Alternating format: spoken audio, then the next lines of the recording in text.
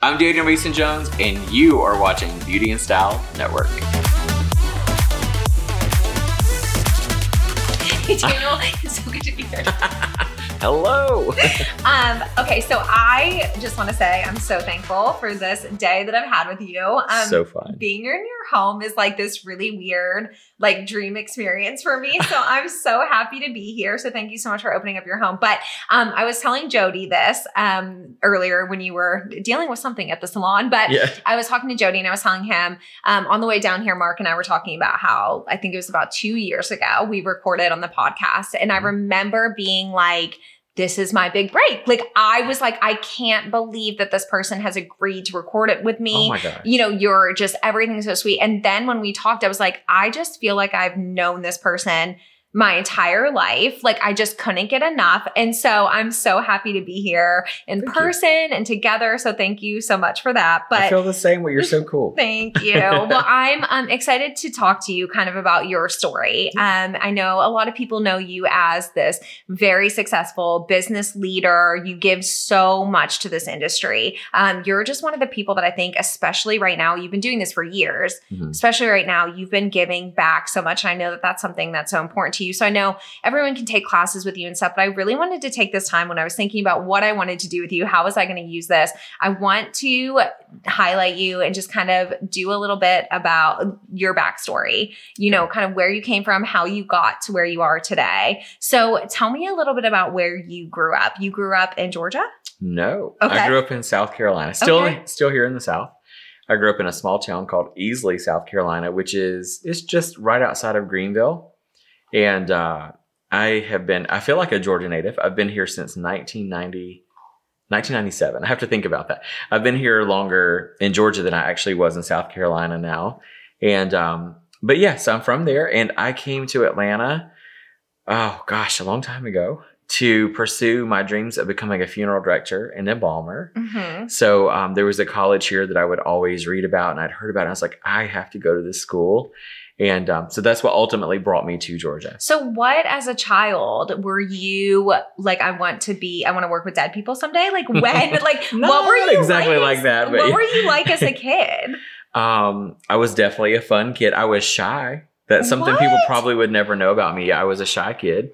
And I think it was just because I didn't really know who I was, or maybe I didn't know how to fit into the situations or wherever I was. So that came with time. I think a lot of people struggle with like social awkwardness. I was no exception to the rule.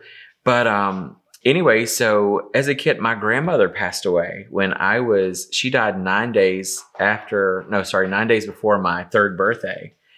And she was such a special lady. She was sweet. And I remember I have so many memories about her, and people were like, you can remember being 2 years old? I'm like, I can. And everything from getting strawberry milkshakes with her on Sunday after church. And she had a blue car that had one front seat, no seat belts. But I remember all these things about her. And so she passed away, and my family did the best they could navigating that with the child. And they were like, oh, so your grandmother, she's asleep. And so I remember going to the funeral home, and I saw her in a casket, or I saw it at that time as a box. And everybody was crying. I'm like, so when I lay down to take a nap, do you put me in a box and put flowers around me and cry also? I couldn't comprehend. It's so confusing. And so this funeral director pulled me aside into one of the viewing rooms, and just kind of like, my family were friends with them. And he pulled me aside and told me that my grandmother had become an angel. And that made way more sense to me as a child.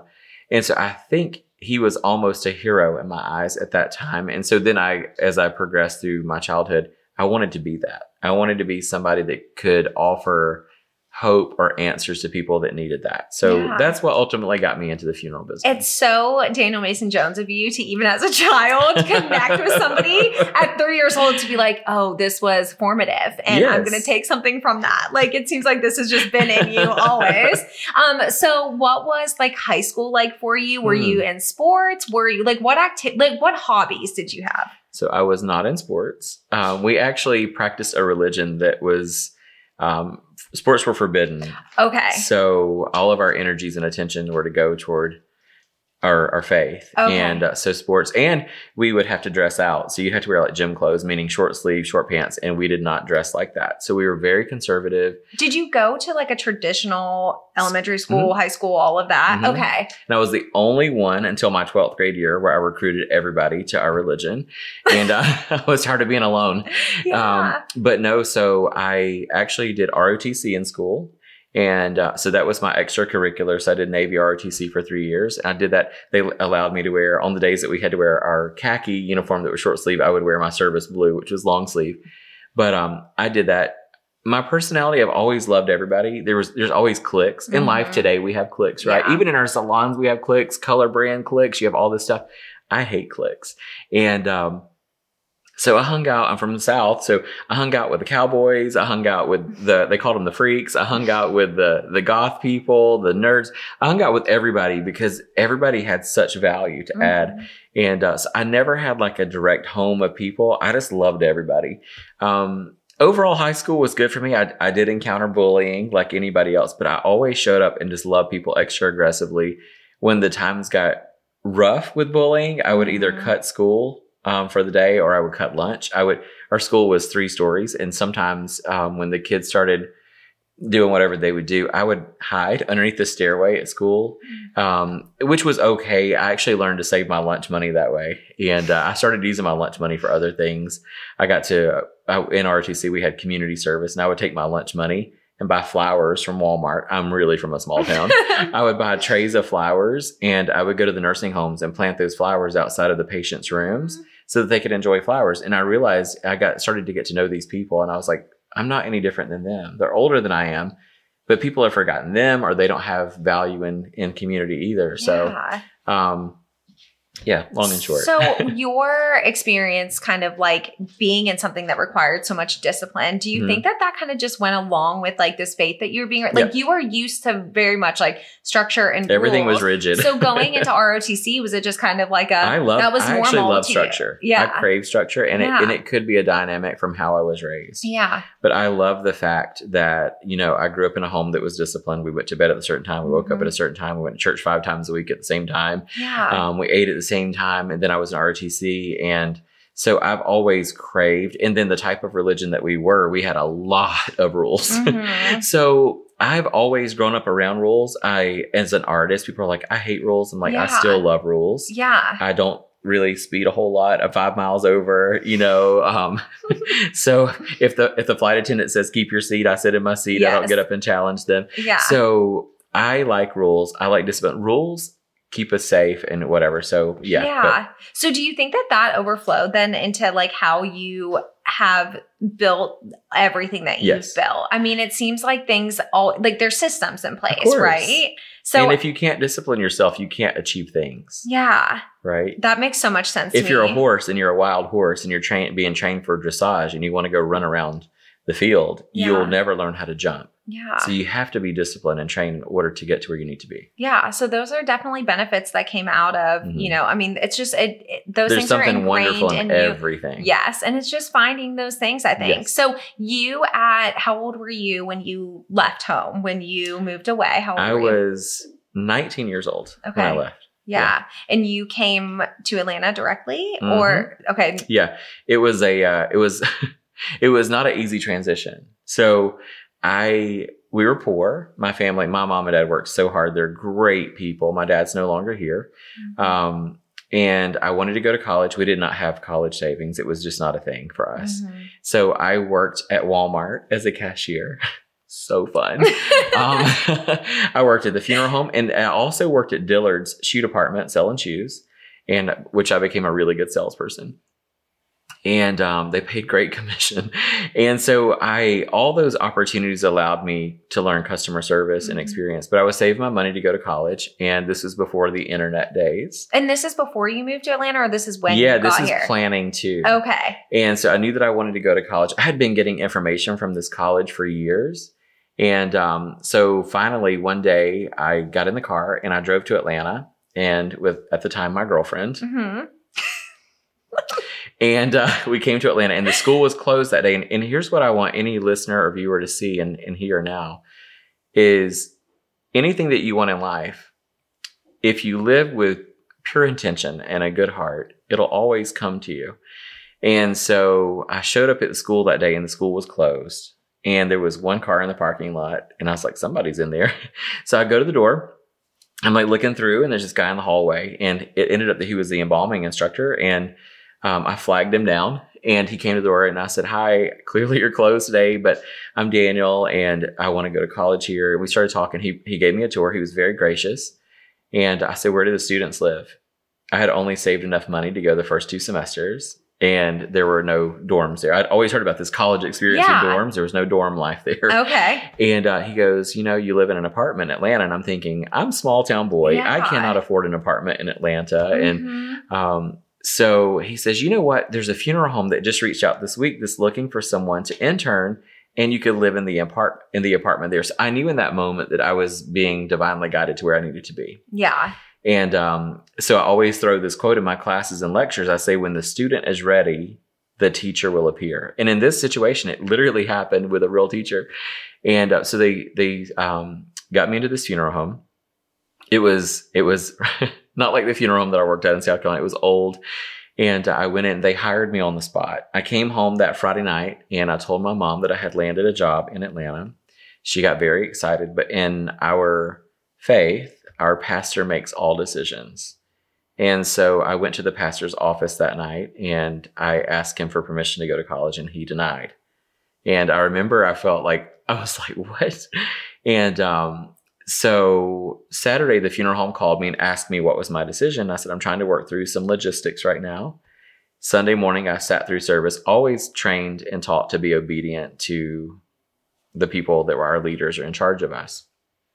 And so I sat there trying to be the good church-going person, and so I sat there. I was miserable. Sunday night, I went to the pastor's office and told him I had made the decision to go to college, and that went over like a lead balloon. He never said another word to me in that moment, and so I was actually excommunicated and shunned from my community and the church and everybody that I was ever allowed to talk to. So you want to talk about an awkward and a very, very painful time. So I came to Atlanta, Georgia, lived in a funeral home by myself with no friends. All the people that I had known, they couldn't talk to me. I couldn't talk to them. So this may sound like a sad story, but I'm going to tell you it's not. Well, the good news is that we see this side of it and we know And at the time I couldn't see in front of me. So anybody that's hearing, listening, or watching right now, understand that your path that you're on right now is okay. Yeah. It's okay. Have faith and you're going to be fine. And so I worked in the funeral home and I was put into the funeral home exactly where I needed to be with the right people. And I was able to actually come into who I really was. I knew who I was all along, and I had hid that for so long. And so the day that I finally made the decision to stand in my truth, to stand in my power, and understand that my creator never created a mistake. And people will say that the creator that I believe in is limitless, but yet we think that he creates limited editions. And so we're not created limited. And so I started to believe in myself, and I was now developing relationships with people that I needed to be around that would help me navigate my faith, my spirituality, and who I was.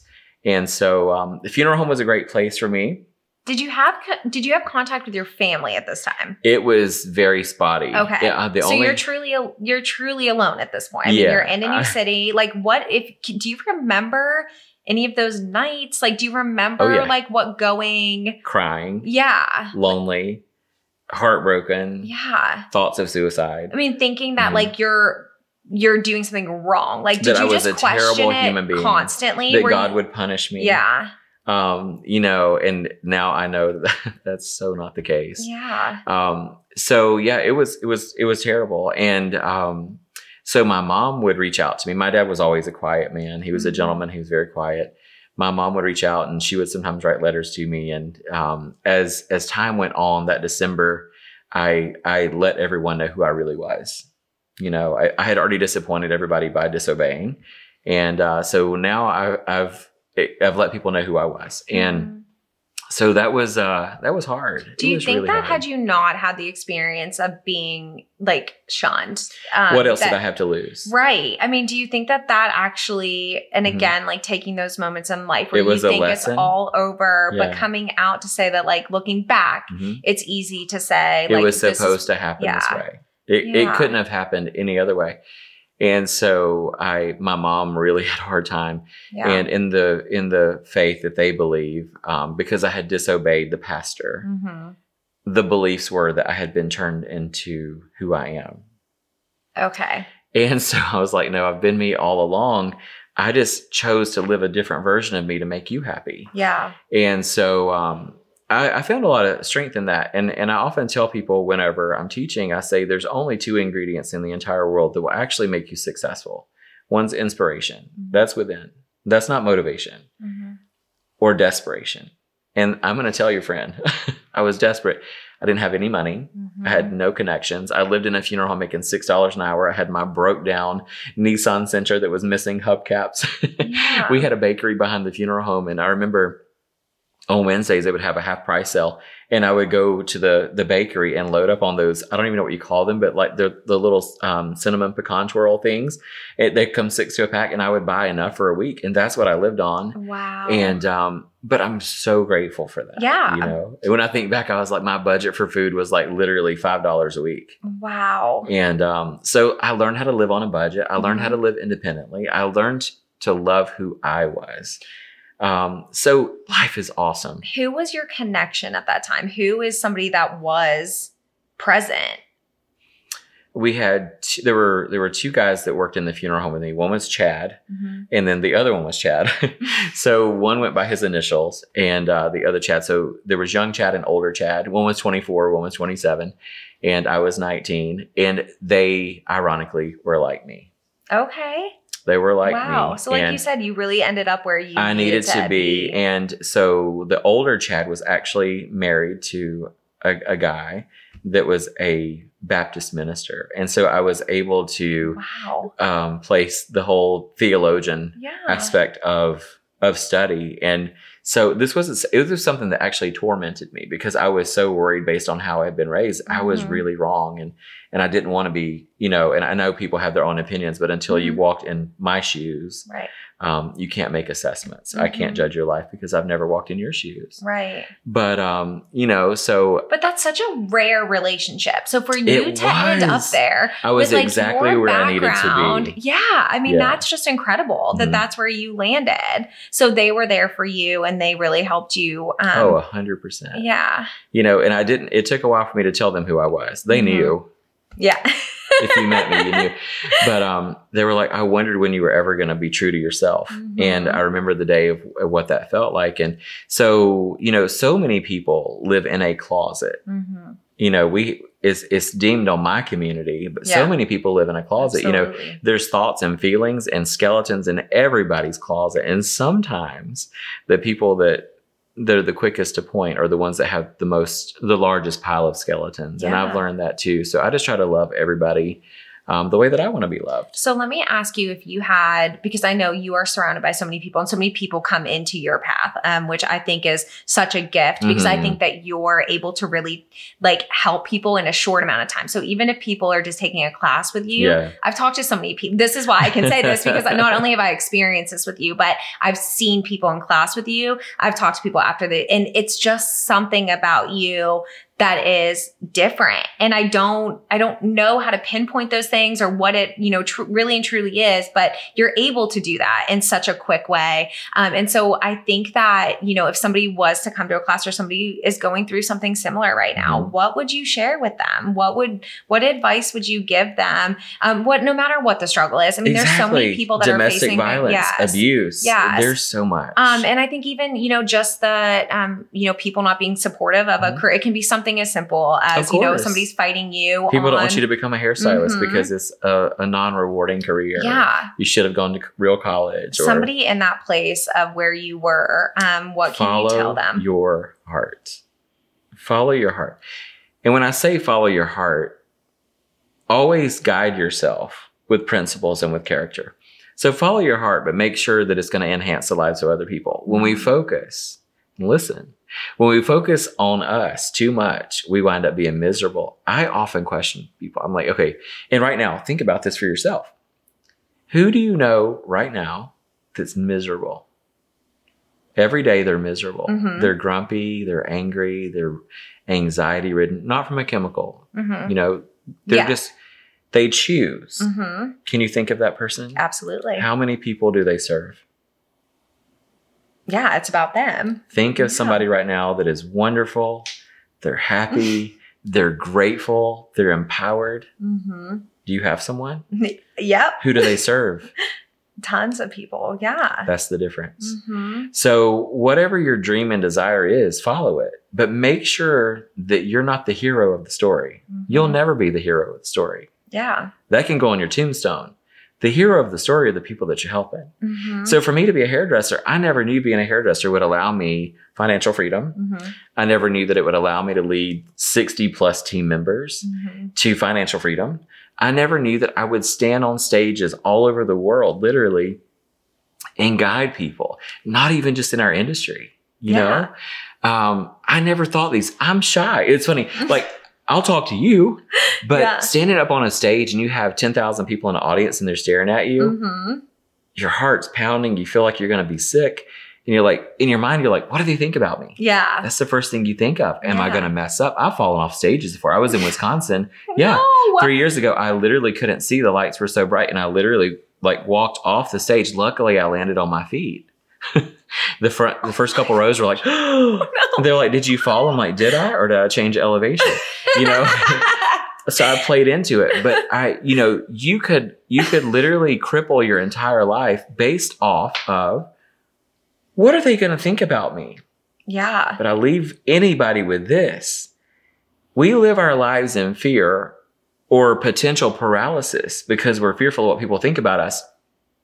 What will they think about what we say or what we do or how we live or the house we live in or the car we drive or who we marry? Or people judge all the time. But here's what I say.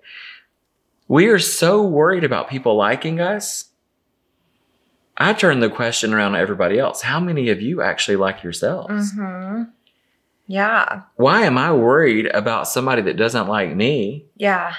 or what I do when I know the majority of the population don't like themselves? Yeah. Why do we do Botox? It's so true. Why do we color our hair? I mean, it's our Mhm. business, but why do we try to look a certain way or drive a certain car or carry the certain bag? Why do we carry Starbucks?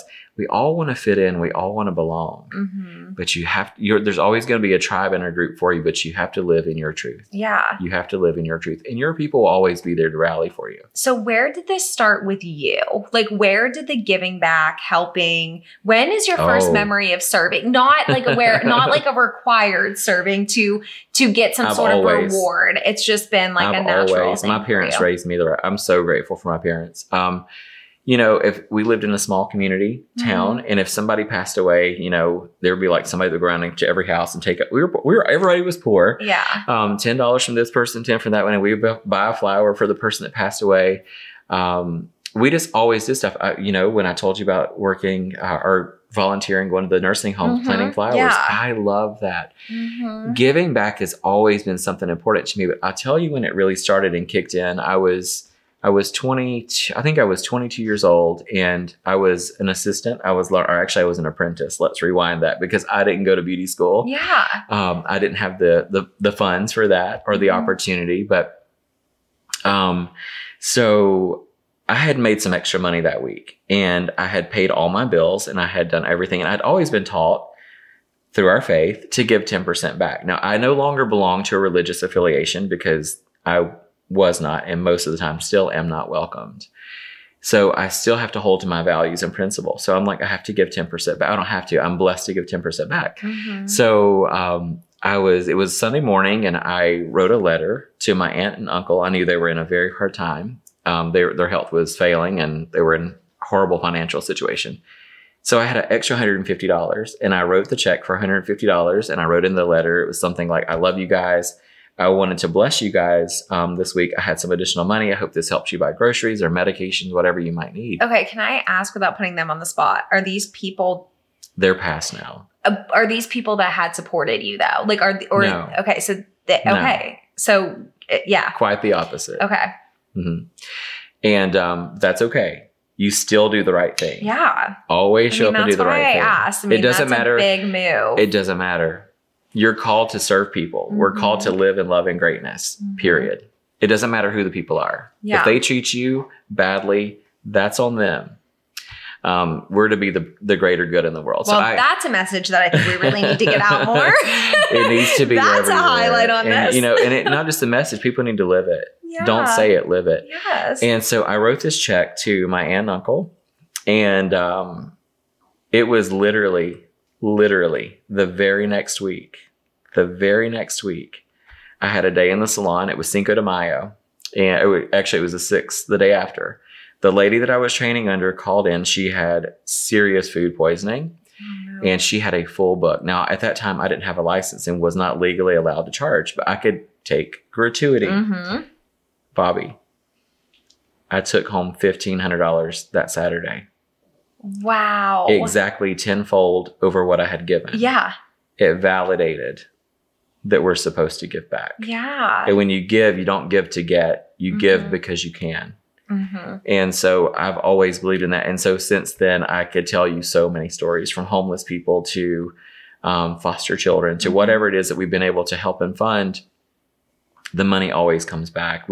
Last year, our salon was closed. We donate one clinical trial every year back to pediatric childhood cancer. We didn't have the money that we could donate because our salon was closed. And so we stepped out on faith and we used those big shiny Amexes that we have. And we donated a certain amount of money to this organization. I promise you with my right hand and all things around me, that I went into my closet, which I go into twice a day to get dressed or undressed. And I had been rotating these 3 pairs of shorts that were super comfortable because we all were wearing stretchy clothes during that time. Yes. That exact amount of money was in a bank envelope between 2 pairs of shorts that I had. Wow. It was not a small amount of money. I don't keep money in my home. I remember running downstairs. Jody was on the Peloton and I was like, look at this. And he's like, what is it? And I told him how much money it was. And he goes, where'd you get that from? I was like, I have no idea. Wow. I'm paranoid of germs. So no one was in my house. Yeah. And so just time and time again, I could tell you so many stories, but just know if you follow your heart and you live the way you're supposed to live, everything's going to come your way. Yeah. And there's so much abundance. We have to ask ourselves, do I choose to live in an abundant mindset or a scarcity mindset? So many people live in scarcity. It's like, oh, there's not enough hair clients to go around the salon, or there's too many salons in this area. Yeah. That scarcity mindset. Yeah. I was promised early on that if I ask for it, I should receive it. Yeah. And I believe that. Yeah. I think that exactly what you just said just really holds a lot of people back. Like, I think people can make excuses for why they don't want to start the business, go into this one, go into that, go into whatever industry. That actually is something that I hadn't really considered as like something that really will strike. But yeah, that mindset of having like, oh, there's enough hairdressers. How am I going to get clients? Or there's already this salon doing this. You have people waiting for you right now that you've never even met. Yes. You have viewers right now that want to view you or listen. You've never met. Yeah. It's awesome. That's so true. And I align so much with that of the giving back. I think this industry is incredible for it. So I think that ending up in this industry was not in my plan ever. So the fact that I ended up in this and it is an industry that is so it allows you to give back so much and allows you to give. And I think it's, it's definitely the thing that probably connected us and is probably the reason that we're sitting here even talking today is because there's there's so many people that want to help. I would say 20 times in a week, I'm hearing, I want to do this because I want to help people. I want to make people feel good. Then they're in it for the right reason. Exactly. And it is the giving back and helping. And you are so lucky to be able to do it, not only on a client level where you started, then as a salon owner. So you're leading a team of people that you're able to give back to. I know we were talking about a meeting this morning. It was so fun. That you got to have and that you got to do. And then now it's a literal worldwide thing. It is. So, it's so cool. I want to ask you all of this, where you are in this exact moment of, Daniel Mason Jones and this, 800 jobs, 800 things that you're doing. I do have some all jobs. All the different things. Was any of this, do you ever have a moment that you stop and you're like, I can't believe this is my life. I can't believe that I'm doing this. I can't believe that this is happening. Have you ever heard of someone that maybe had been one size and they lost a lot of weight? Mm-hmm. And when they go shopping, they continue to buy the same size clothes? Yes. Yes. It's Is no that just different. how you feel? I'm still the same kid Mhm. from South Carolina that I always was. Yeah. You know, we were able to help somebody from school. We weren't friends in school. They needed help. I saw it on Facebook. People weren't jumping to help, and I was able to, so I did. She sent me a message and she goes, I'm so proud to know that you've had the experiences in life that you've had Mhm. to become who you've become, which I still am questioning who I've even become, and who I will become, because I'm Mhm. still trying my best to grow. Mm-hmm. But she said, I love that you've kept your feet on the ground. And I laughed at it. And I was like, where else would I put them? I live on earth with you. Like, you know, Yeah. just stay humble. Yeah. Stay humble. As quickly as we climb, you can fall down just as fast. Yeah. And all the people, you know, people will step on people to get to where they want to be sometimes. It's taken me a long time to get to where I am. I've seen people go a lot faster. But I read a quote one time that says, you know, you can go fast, you can go slow, but I choose to go slowly because it's heavier. Mhm. You're imagine climbing with a bag. You're carrying integrity with you. Yeah. So I would rather climb slow and steady to wherever I'm supposed to be. Yeah. You know, I'm happy where I am, but I always want more.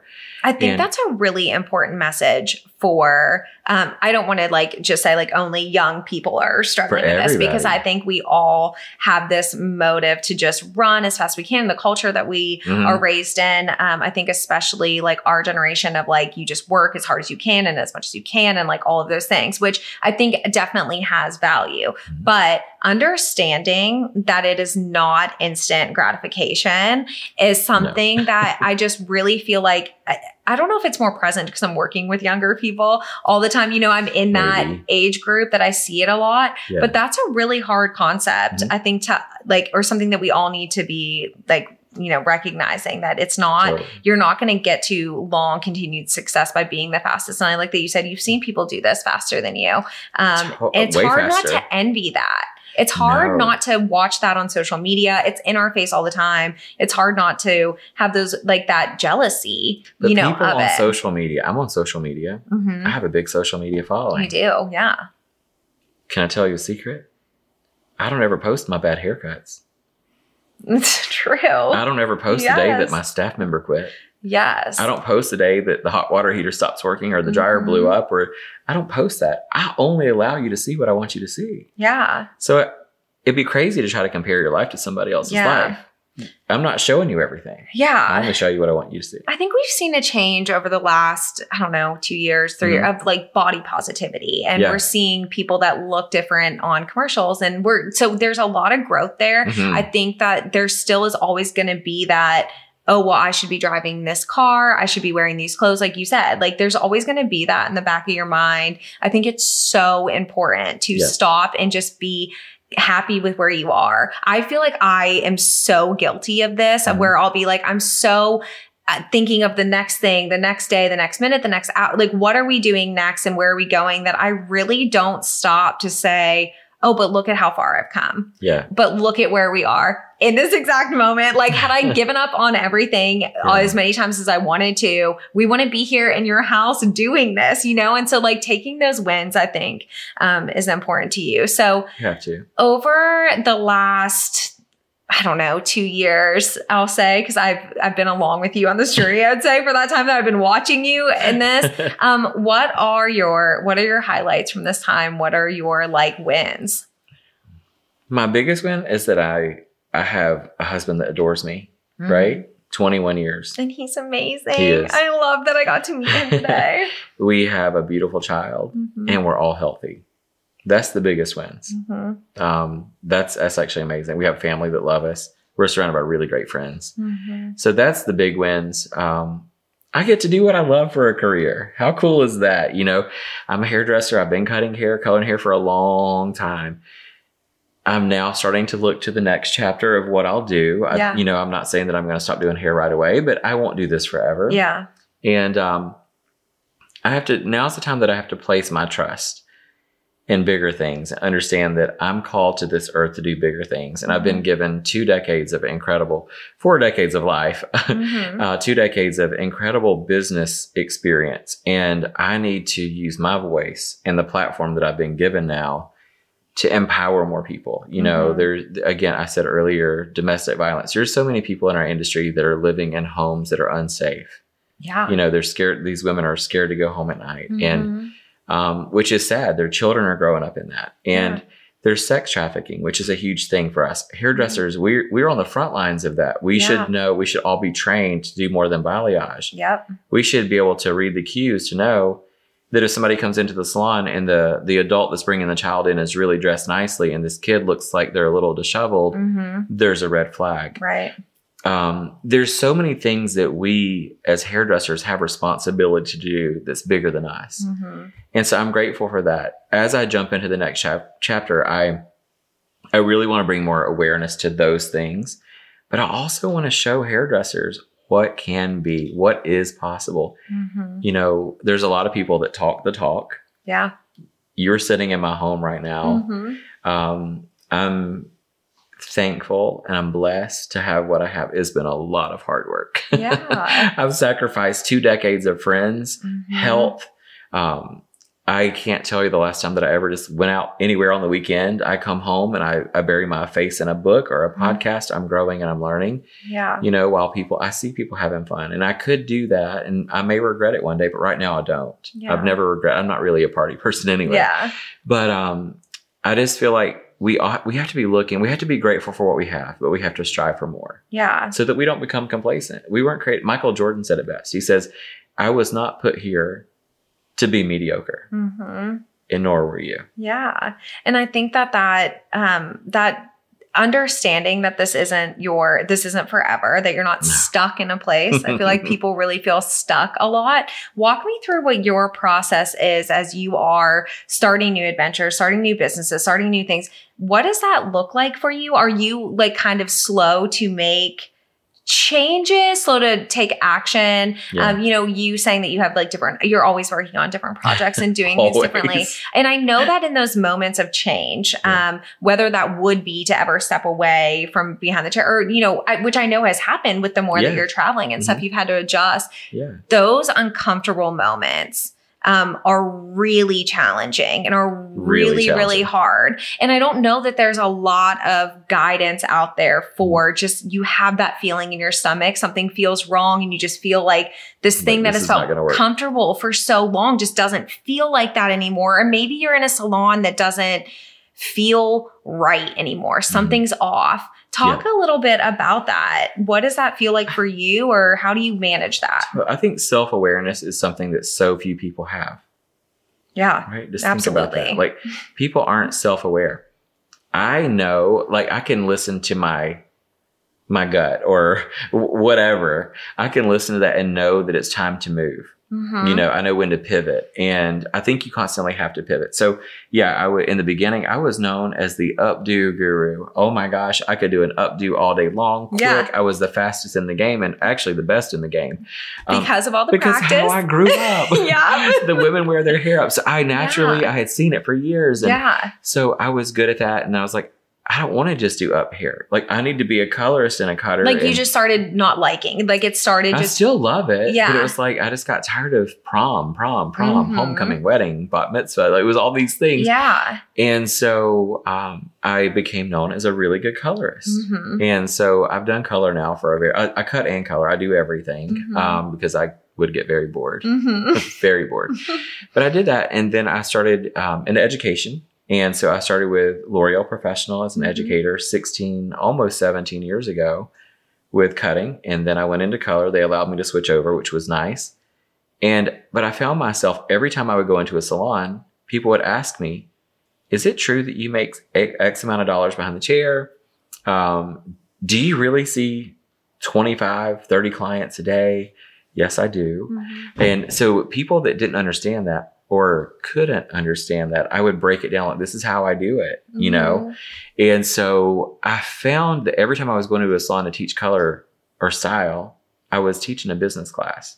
Okay. And so what I say to you or to anybody right now, the questions that you're asked most frequently is what your brand really is. So when I teach a branding class, I say to people, I'm like, what do you think a brand is? And they're like, oh, it's my logo or it's my color. No, your brand is what somebody identifies you as when you're not in the room. That's your brand. Yeah. So I'm often like, you should ask the people around you, what do you see me as? What do you think my wheelhouse is? And so it was business. It was business. It was business. And so I remember there was one year as a hairdresser, and I know I'm probably going to get some jaw drops or some disbelief, but I will go ahead and address that before. This is something you learn as a speaker and educator. Only the people that will respond negatively are the people that can't see bigger than where they are. And for those people, I wish you the best. Yeah. But I remember the year that I got to $850,000 a year behind my chair, not as a salon owner, not as anything else. And so I talked to one of my friends. I was like, hey, I did in confidence. I was like, I did $850,000 this year behind my chair as a hairdresser. And the response I got was not the one that I wanted. I wanted a pat on the back. Right. Yeah. I heard on the other end of the phone, do $1 million. Wow. Guess what I did? You did $1 million. I did $1 million. And so I've done that every year now. I've gotten up to 1.2 so far. Wow. Behind the chair. And I'm now 3 days a week behind the chair. It's a lot. Yeah. And people are probably, thinking, well, you must charge $1,000. I don't. My average ticket's around $237, $240. I do track my numbers. I think that's another fatal mistake for our industry. People talk about how much they're making. I'm making all this money. I'm my own, whatever. And nobody knows their numbers. Yeah. Nobody knows their numbers. I'm like, so if I ask you, what is your average service ticket? They're like, well, I think thinking isn't the number. Yeah. What is your average retail ticket? Well, I think thinking isn't the number. You have to, I track my numbers every single day. I know what I've done this week. I've worked 2 days so far this week. I'll go in and work tomorrow. I'll finish out the week around $15,000, $16,000 in 3 days behind the chair. And I pumped the brakes because I had shadowers in the salon. So in our salon, we allow people to come in to see actually how we do things. Yeah. And so yesterday, in fact, we had 2 really wonderful ladies that came in from Michigan to see how we operate our business. And so I slowed the books down, but there's just so many opportunities. And it's like, don't copy other people in the industry. Create your own path. Create your own path. I had to get outside of our industry to see where I wanted to be. So I went to Disney. I went to Disney Institute, Ritz-Carlton trainings. I've been to so many various trainings outside of our industry because, quite honestly, if we keep copying each other in our industry, you're not going to grow. It's so boring, right? Like, I needed to find another way to do this better. And you were downstairs in my office earlier, and you saw, what do I have? A lot of books. Yes. Yeah. And not just beauty industry books. You didn't see one book on beauty. Yeah. They're all business. Yeah. I think one of my favorite things about the salon today, and just getting like inside the mind of Tina Mason Jones. Get in here. I loved that you were like, so we started, we adapted, made these changes to the salon because we started seeing, and I'm like, that's what you have to do. And that goes back to that self-awareness. What's happening around you? Who are you serving? Who you're and then just adapt to that. It doesn't have to be that I just spent, $2 million on this remodel and I have the nicest stations. Okay, well, all of that stuff, great, matters. If you don't have customer service, right? Who cares? And so for you to be forward thinking enough to be this is what I actually need. I think that's so valuable. And you have so to pivot everywhere and often. Yeah, I think that's the true. A true leader in real business is you have to be able to pivot anytime. I could pivot off topic here and talk about churches, but remember how churches used to be back in the day. Yeah. They were you saw all the business and everything. Yeah. And now there's children's area ministries and there's adult ministries. They have coffee bars. Yeah. They needed to captivate a new audience. Even if you go to a movie theater back in the day, I don't go to movies, but the movie theaters back in the day were just this boring thing with a seat that folded out and there was dirty popcorn on the floor and probably some rats under your chair. Yes. But now it's this dining experience with wine and everything has evolved. I don't eat fast food, but I have seen McDonald's where you can order your own food on a touch screen. McDonald's got it. Disney's got it. They have the fast passes. You tap the thing.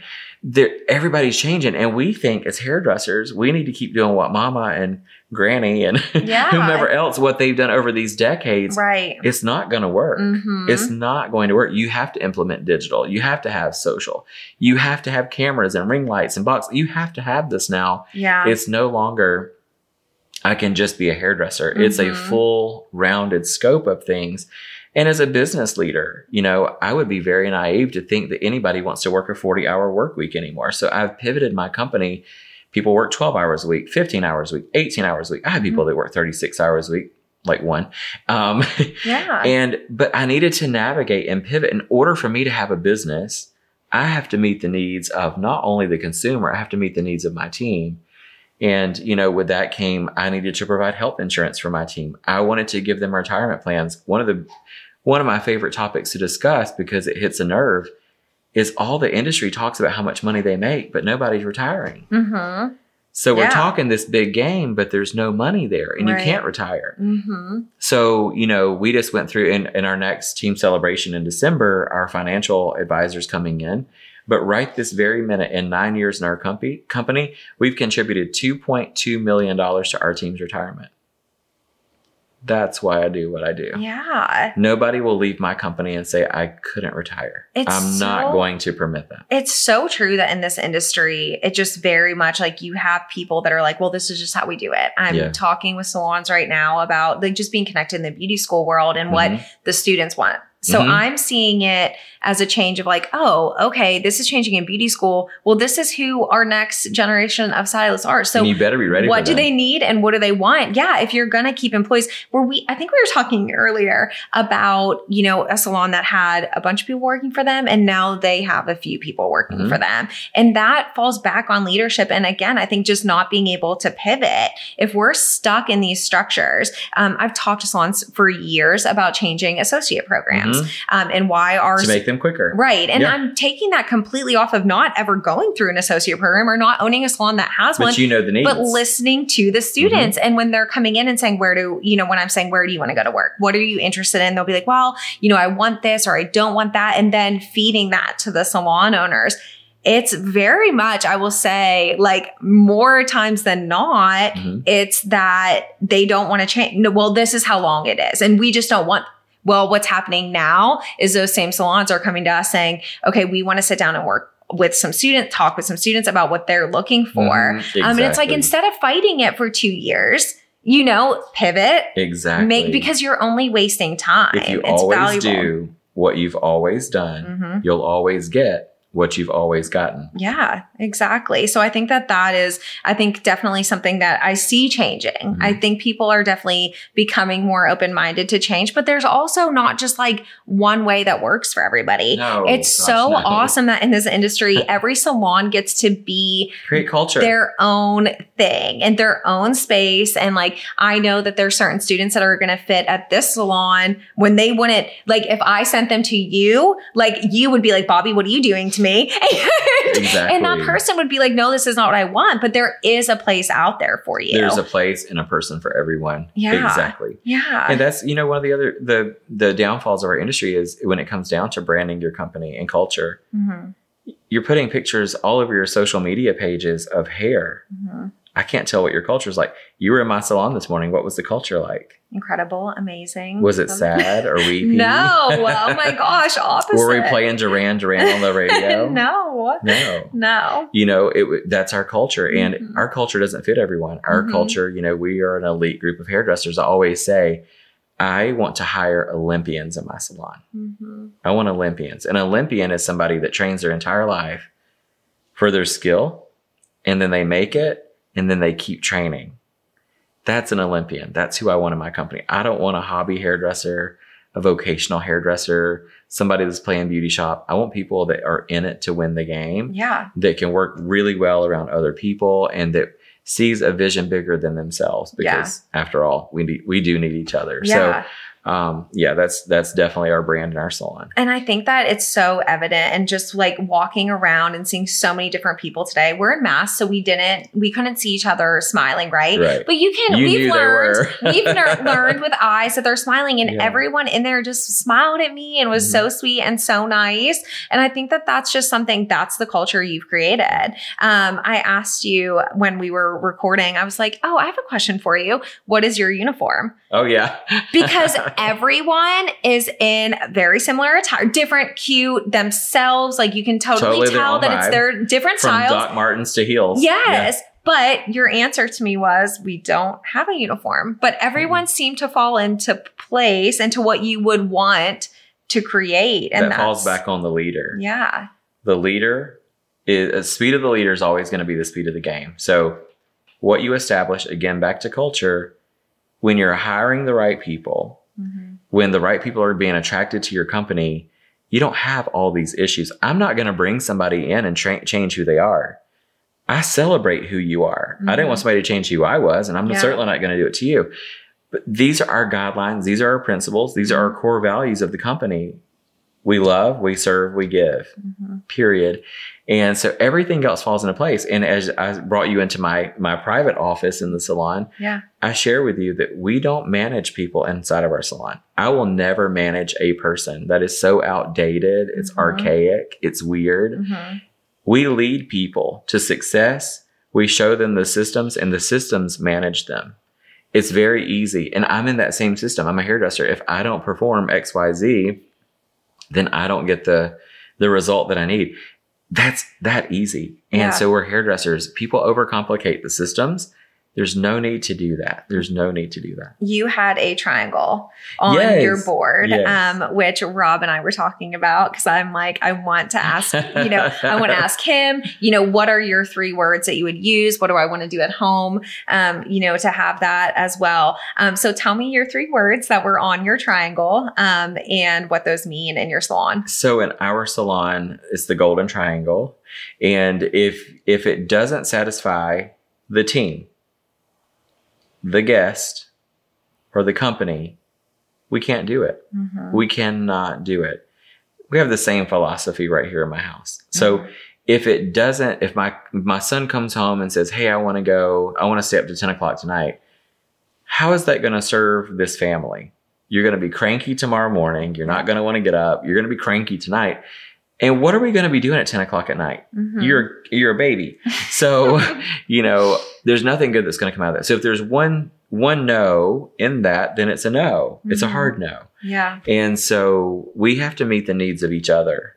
And so that's how my team show up. It's no different than a sporting event. If I were playing soccer and the goalie's over here playing on their phone and the opposing team's kicking the ball, so we all have to be eyes and ears for each other all the time. And that's really how we show up for each other. So that's why you felt what you felt in the company and how you saw everybody like hanging out together, friendly, chummy. Like when I say I didn't want to leave, like, I'm like, should we stop by? Like on the way back, on the way out, like everyone just like had this warm invite. And for me, and like feeling like giving off that energy so much, it was so awesome to feel that. And it could be, you would think coming to Atlanta, a city. Yeah. A big salon with a high-end salon. Yes. It could have been a totally different vibe. It could have been pretentious. It could have been cold.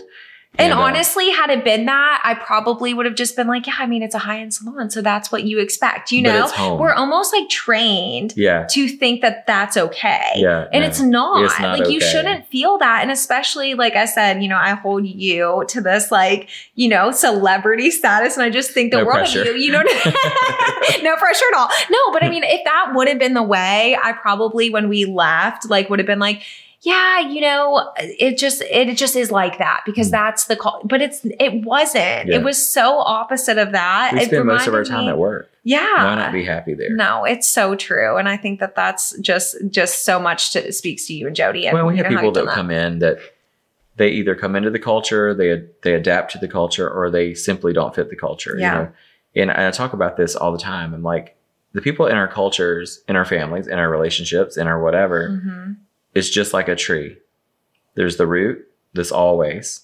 There's the limbs that could last a decade, but they might break. and there's the leaves that change with the season. So you have to understand in your culture, in your company, that not everybody's there forever, and that some people add value. You know, right now the fall leaves are beautiful and they're adding beauty to the landscape, but they're only going to last a couple of weeks. But right now they're beautiful. So enjoy what you have in front of you while it's there. Yeah. You know, they're adding value in that moment. You're adding value in that moment. So we just have to look at everything.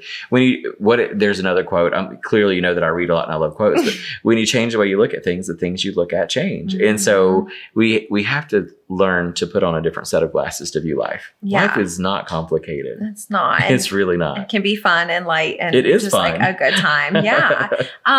Has there been a moment in your career time? I mean, there's moments of being an employer that are really challenging. Being a leader, being really challenging. What can you speak to as far as kind of having your heart broken to somebody that you've given so much to, that you almost feel like, I deserve more. You shouldn't have done this to me. Look at all this that I gave you and you left. Can you talk to me a little? I don't think we've ever talked about this. I don't think we've ever had this conversation. So funny you're having this conversation, because one of our mutual friends has reached out to me just yesterday morning about this very topic. Okay. And they're going through it. And so you still do the right thing. You still do the right thing. Karma, universe, God, whatever you believe in will reward you or could correct you. And so does it hurt when somebody leaves that you've poured into? It's awful. Yeah. Because it's hard not to take it personally. We're in a business where we care about who. It's not corporate. They're not numbers. These are people. So yes, we have poured into people. We had one stylist leave us during the pandemic. One. And out of 60 people, that's not bad. Yeah, definitely. And so we had one. We lost some associates. That was fine, but we lost one stylist. And the personality changed. And sometimes people will own their way out. And you see this in relationships too. Somebody wants to break up with somebody or call it off. They start to treat the other person badly. And so this person was never this way before. And they started to show up in a different way. And I was like, I told Jody, I said, something's up. You knew it. Like you felt it. You knew. Yeah. I'm an empath, so I can feel that. And I was like, I just wish, people leave. I left, right? I left a salon, but I did it gracefully. And I thanked the leaders of the company. And I worked my 2-week notice, and they allowed the 2-week notice. And there was no animosity, and they threw a party, and I got flowers, and it was amazing. I have nothing bad to say about them. They grew me. They have nothing bad to say about me. I helped them. So it was just time to go. Their salon was going to be closing. I had heard rumor of it, and I asked them. And so mine was a unique situation. But I've had stylists leave our salon. We had 2 young ladies that left at the same time.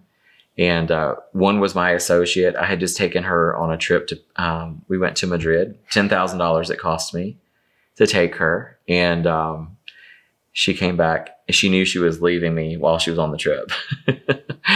And so that one stung a little bit. But she has her own salon now. And I look at this, she no longer belonged in our company. We no longer could serve her. She could no longer serve us. If I really got down to it, if I take ego and I take pride, I take all that away, she was no longer there to serve us, and we were no longer there to serve her. Did it hurt? Whew. And I was mad. I was. Yeah. But I've grown since then. And you grow with every lesson in life. And so she has a very successful salon now here in this town, and I'm proud of her. And, it is what it is. Everybody that comes, if you're a salon owner and you're listening, I love you. I'm sending you all those are your people. All the love. Really but I'll say to you, everybody that comes to you will leave you. Everybody that comes to you will leave you. Whether they move, they pass away, they quit. They're there 20 years, 20 minutes. Everyone that comes through your doors will leave your doors.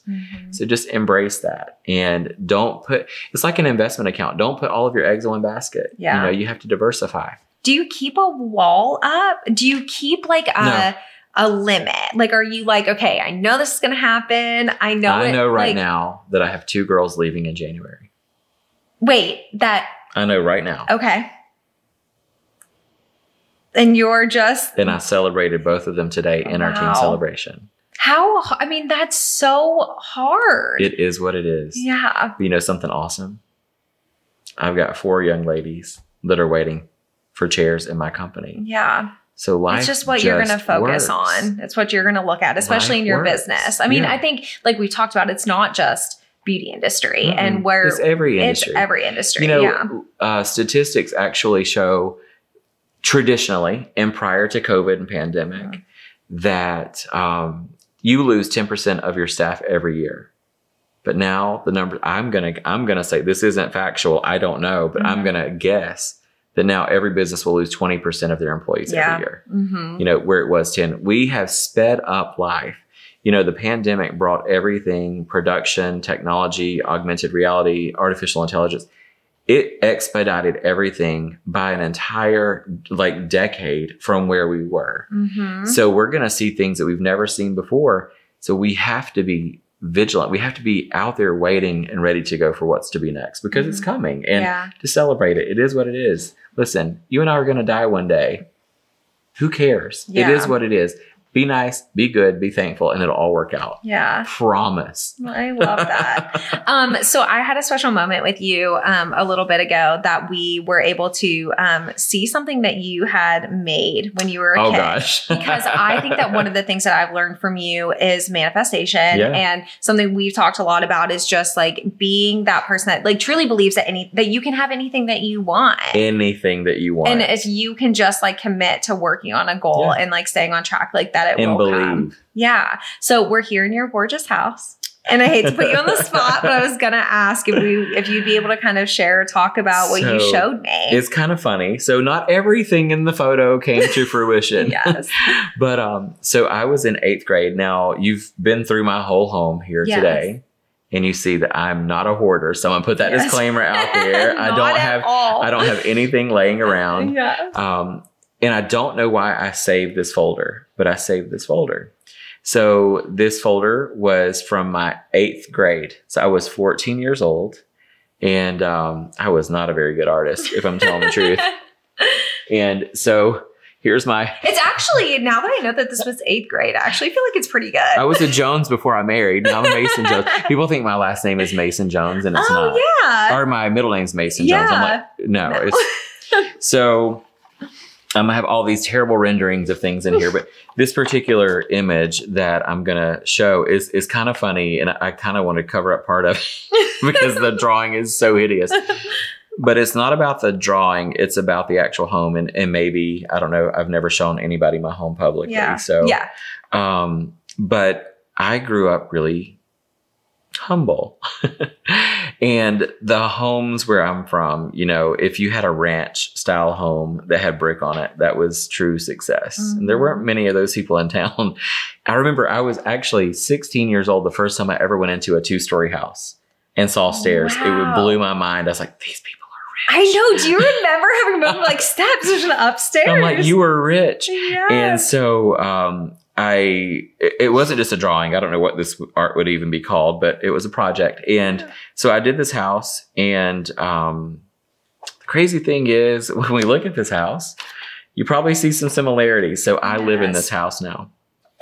So ignore the drawing of me and my wife, which, by the way, had on a mini skirt. Totally would go against everything that we believed. But even the dog, which is somewhere behind me, this is my dog. Yeah. It's a Cavalier King Charles. I didn't know what a Cavalier King Charles was. See hang on. I didn't look at the shirt. It clearly hadn't worked out either. You were rocking a gold gem shirt in this picture. Do you know what I'm getting you? You understand you're going to have a Gold's Gym shirt. It's I will be hand delivering. I have been into one of those one time. Yes. Clearly, I was trying to project what people thought that I should be moving forward. So ignore the bottom portion of this. But this is the house that I created when I was in 8th grade. And you all saw the driveway that I have. There's one driveway that drives through a part of our home here. And then there's a circle driveway here. And then the porte cochere and the main house. So granted, the house that we're in now is white. It is the same exact shape of home. It is the same driveway. And I literally we'll cover her up. I have this dog just behind us here in the interview. So I say all of that, and forgive me for my terrible artwork.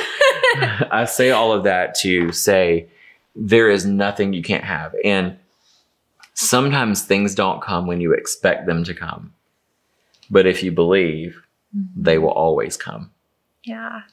Well, I love it. It's so beautiful. It's so you and so incredible. And I'm just so thankful for this time I started our day, like so showing awesome. gratitude to you. And I can't, this has just been such a dream and a highlight for us for sure. I mean, for Beauty and Style, like it's a really big deal. And I think, I was telling my husband on the way down that like, I just feel like these moments are things that we're going to be like, oh yeah, and remember that and remember that led to this. And I just think it's all so awesome. And what you do for this industry is incredible. I don't know, I hope I'm not offending anyone, but I don't know a lot of people that have touched as many lives as you have, changed as many lives as you have. And they've all touched mine. We could have talked for another 4 hours about the amazingness and the things that you've done. To help everybody. So thank you so much. I'm so grateful for this time and I can't wait to see what you do next and all the love that you're going to show coming forward. Thank you so much. Thank you for today. It was amazing. And thanks for coming to Atlanta. Oh my gosh, I love it. Anytime.